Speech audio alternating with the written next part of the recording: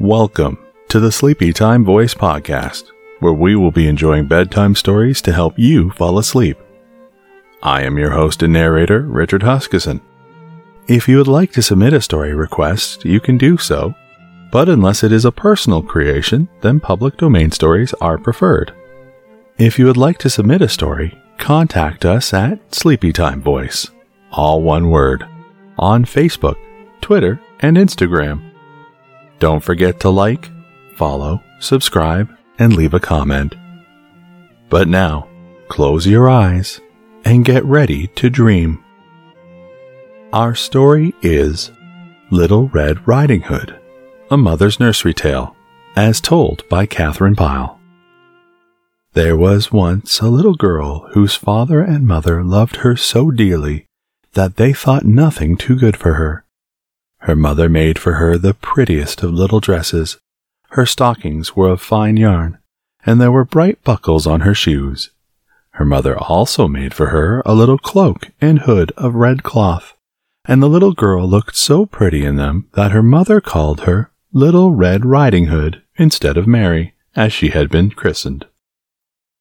Little Red Riding Hood had a grandmother who was so old that sometimes she lay in bed all day and felt too weak to get up.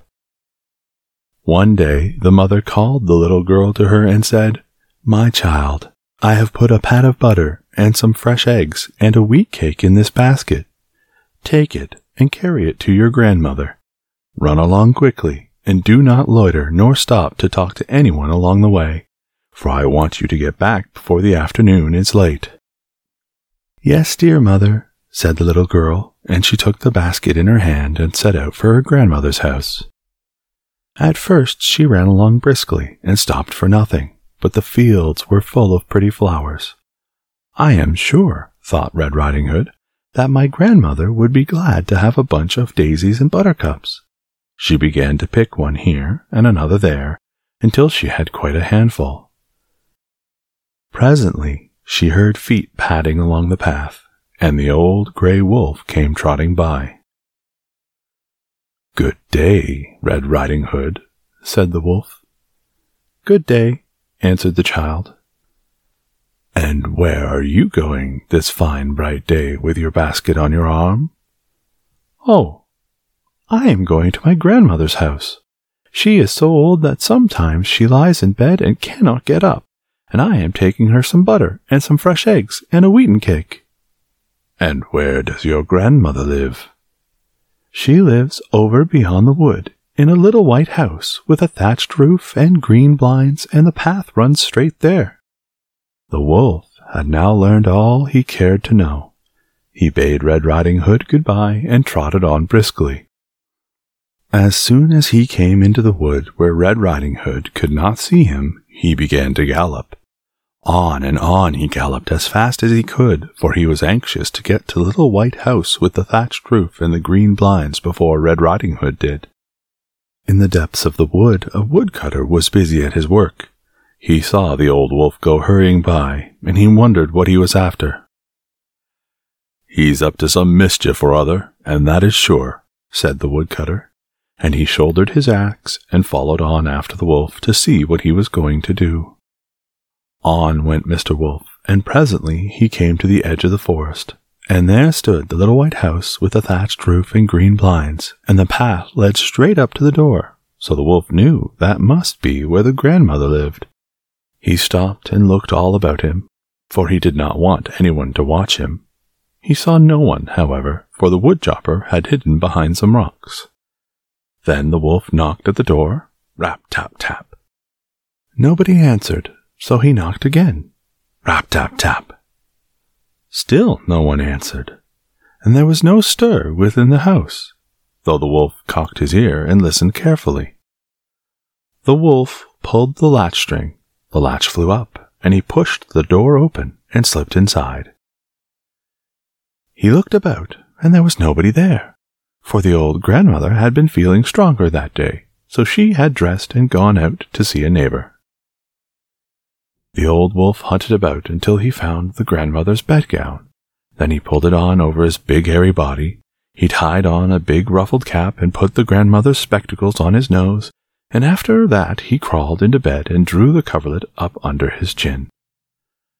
The woodcutter, outside, wondered what the wolf was doing in the house, but he did not hear a sound, so he sat down to watch and see what would happen next, and as he was very tired, he fell fast asleep.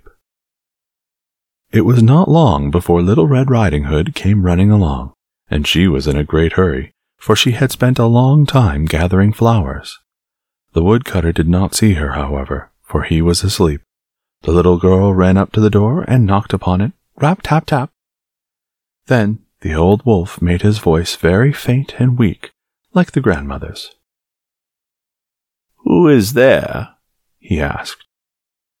"It is I, grandmother, Little Red Riding Hood," answered the child. "Pull the latch-string and lift the latch," said the wolf. Red Riding Hood lifted the latch and pulled the door open and went in.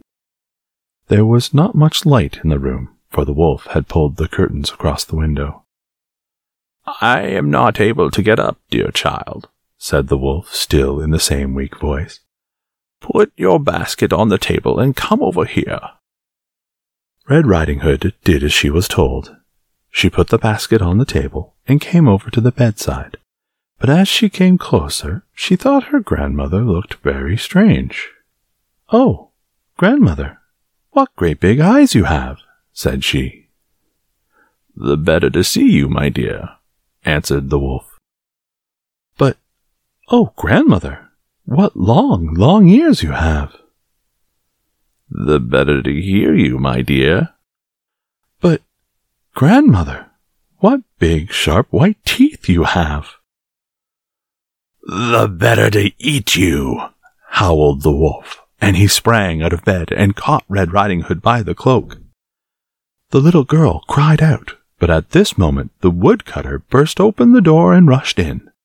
The howl had awakened him from his sleep, and just in time he struck the wolf such a blow on the head that it fell down dead. Then he took Red Riding Hood up in his arms and comforted her, for she was crying bitterly. She was frightened, and her pretty red cloak had been torn. He wiped her eyes and promised to walk home with her, but first, he said, they must wait until the grandmother came home. When she came at last and heard the story and saw the wolf lying there on the floor, she could not thank the woodcutter enough, and indeed, if it had not been for him, the little girl would certainly have been eaten by the wolf. But from then on, Red Riding Hood was careful to obey her mother, and not to loiter on the way when she was sent on errands. The end. Thank you so much for listening, and I hope you enjoyed Little Red Riding Hood, a mother's nursery tale, as told by Catherine Pyle.